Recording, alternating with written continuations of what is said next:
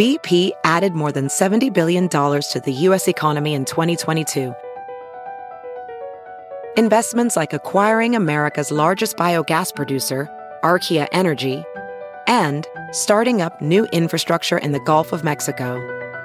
It's and, not or. See what doing both means for energy nationwide at bp.com/investing in America. It's time for Justice Matters with former federal prosecutor and MSNBC analyst Glenn Kirshner.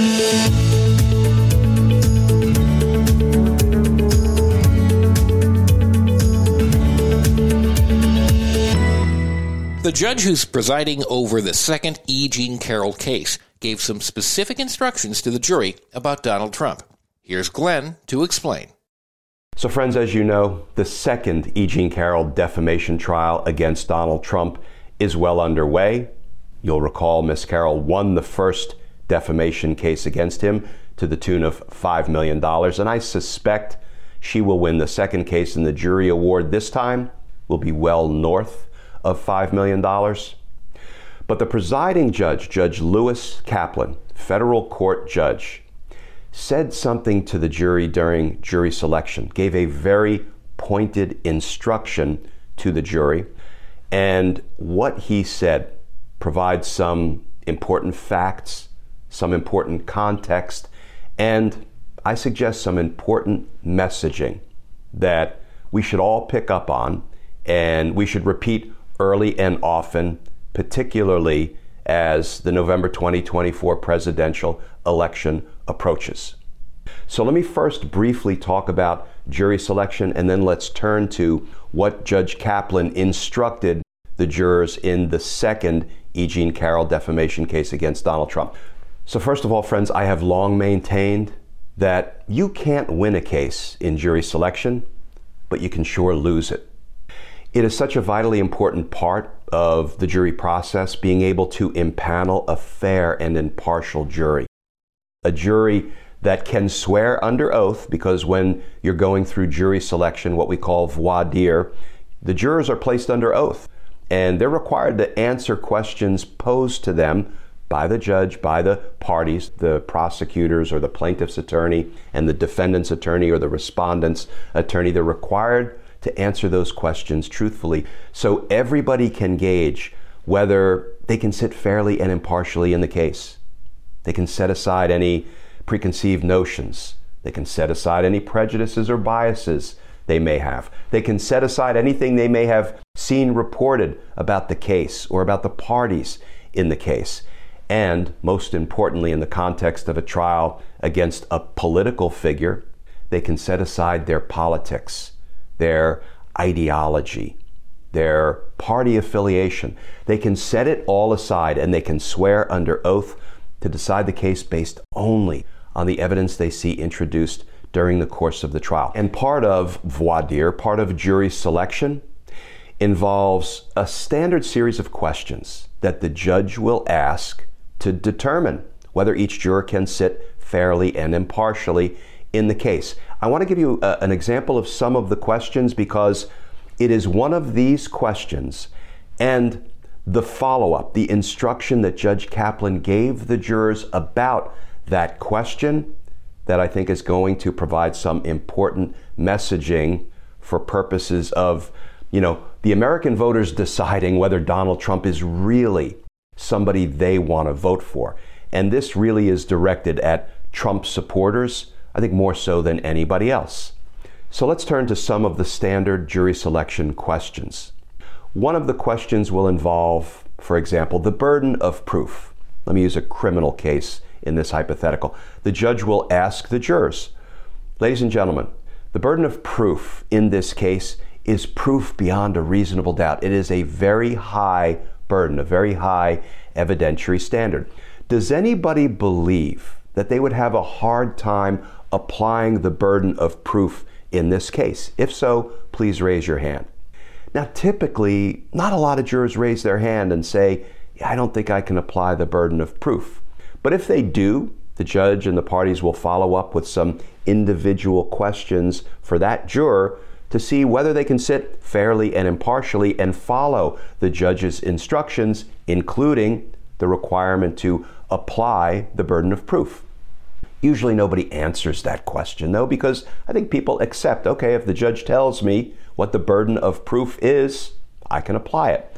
Then we get to slightly more challenging questions. For example, one of the questions the judge will always ask in a criminal case is, can you apply the presumption of innocence? That is, you must presume the defendant is not guilty of the charges, is innocent of the crimes for which he is standing trial. Is there anybody who would have a hard time applying the presumption of innocence? There are some hands that might go up. Why? Well, I've heard potential jurors say things like, Judge, I know a lot about the legal system. And I know before the defendant came to sit in that defendant's chair in this criminal case, the police conducted an investigation. They applied for an arrest warrant. A judge concluded there was enough evidence to issue an arrest warrant. The case then went through a grand jury process, and a whole bunch of grand jurors sitting as the conscience of the community heard all the evidence, and they concluded there was enough evidence to indict the defendant. There was probable cause. And Judge, then I know that there have probably been a whole bunch of motions litigated in this case, including probably motions to dismiss. And I can only assume or infer that because the defendant is sitting here, the judge, perhaps you, denied all those motions, and here we are ready to go to trial. I can certainly try to apply the presumption of innocence, to do the mental gymnastics necessary for me to sort of ignore everything I know about the system and presume that this man is entirely innocent, has done nothing wrong. But it may be a challenge. Or some people may say, I just can't apply the presumption of innocence. I know too much. And that's not at all unusual. And ordinarily what happens is those jurors are excused because they can't sit fairly and impartially and independently. Maybe they know too much about the system and they don't think they can presume the defendant innocent, not guilty. So then there will be even more challenging questions. For example, if there are police officers or FBI agents, investigators, detectives, law enforcement that is expected to testify in a trial, the judge will always ask the jurors, can you judge a police officer's testimony just like you would judge anybody else's testimony? Can you promise to give a police officer no greater weight or no lesser weight to his testimony, and in trying to decide the credibility of his testimony, than you would give any other witness, civilian witnesses, for example? And friends, I can't tell you how many times I see hands go up.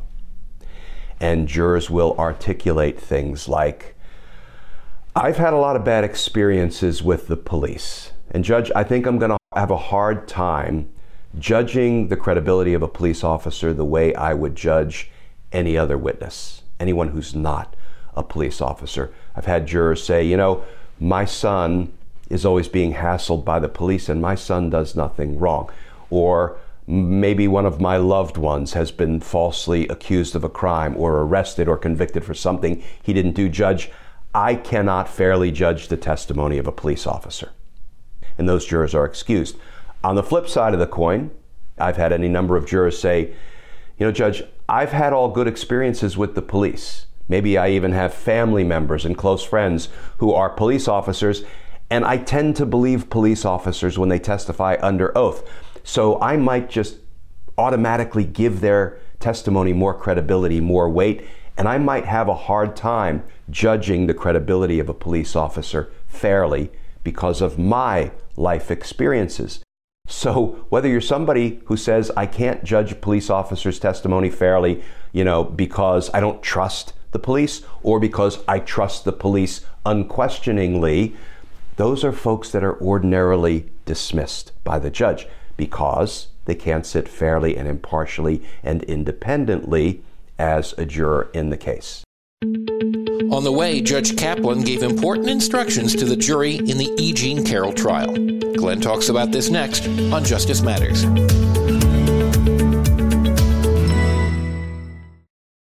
Hi, Beowulf here with Justice Matters, and I'm here to remind you about one of the best decisions I've made recently, getting Factor meals. Eating is so much easier for me with Factor's delicious, ready-to-eat meals.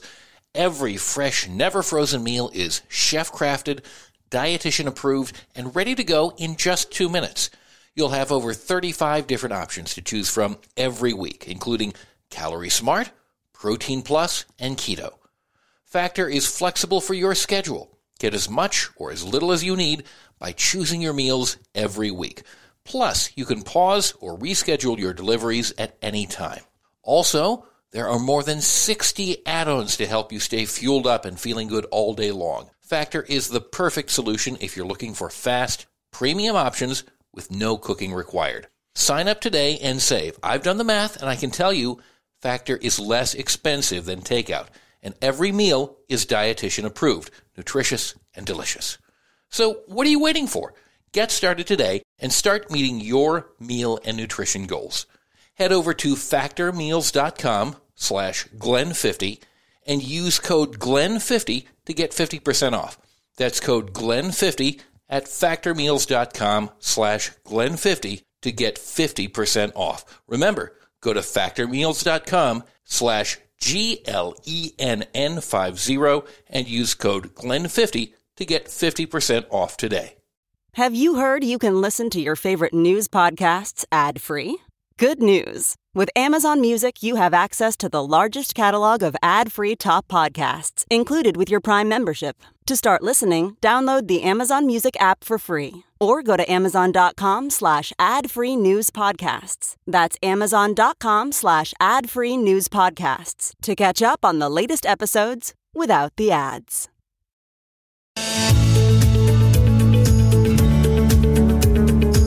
In the second E. Jean Carroll trial, Judge Kaplan asked the jury a very important question that reminds voters exactly who Donald Trump is.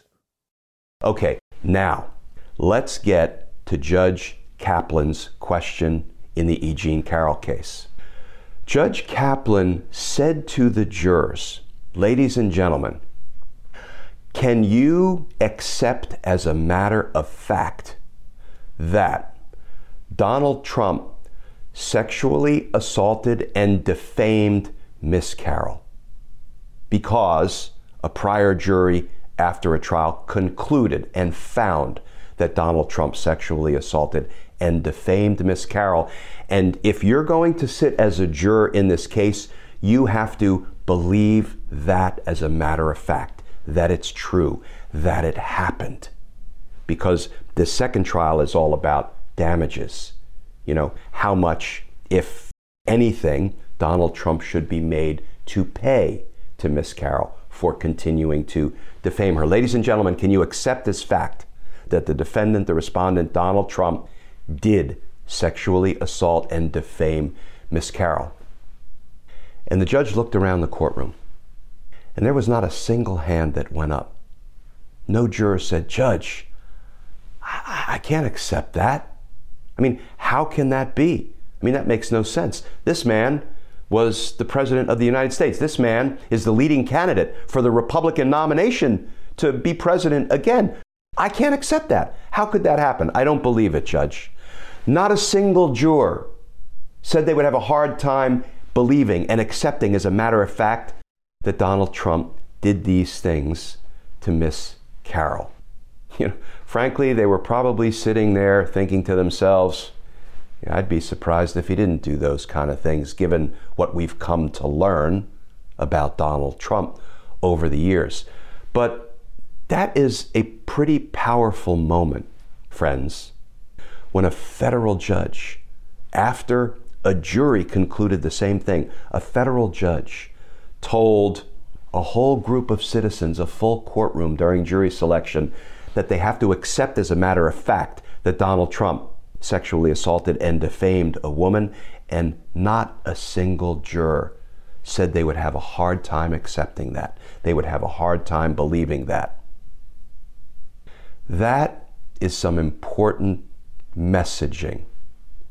That Donald Trump, who's running to be president again, in fact, as found by a jury and announced by a federal judge to a room full of potential jurors, the fact that Donald Trump sexually assaulted and defamed Miss Carroll. So here's the message, friends. A vote for Donald Trump is a vote for sexual assault, defamation, and I will add, based on Donald Trump's own words, a vote for Donald Trump is a vote for dictatorship.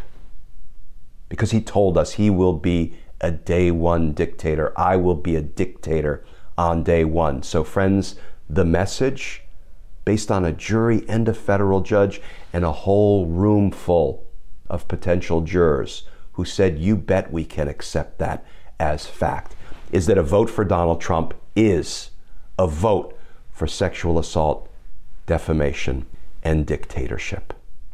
Now, friends, I am not a political pundit, a political expert, a political analyst. I don't even play one on TV. But to me, that resonates. That feels like powerful messaging, and it's messaging that comes from a jury and a federal judge and a room full of potential jurors.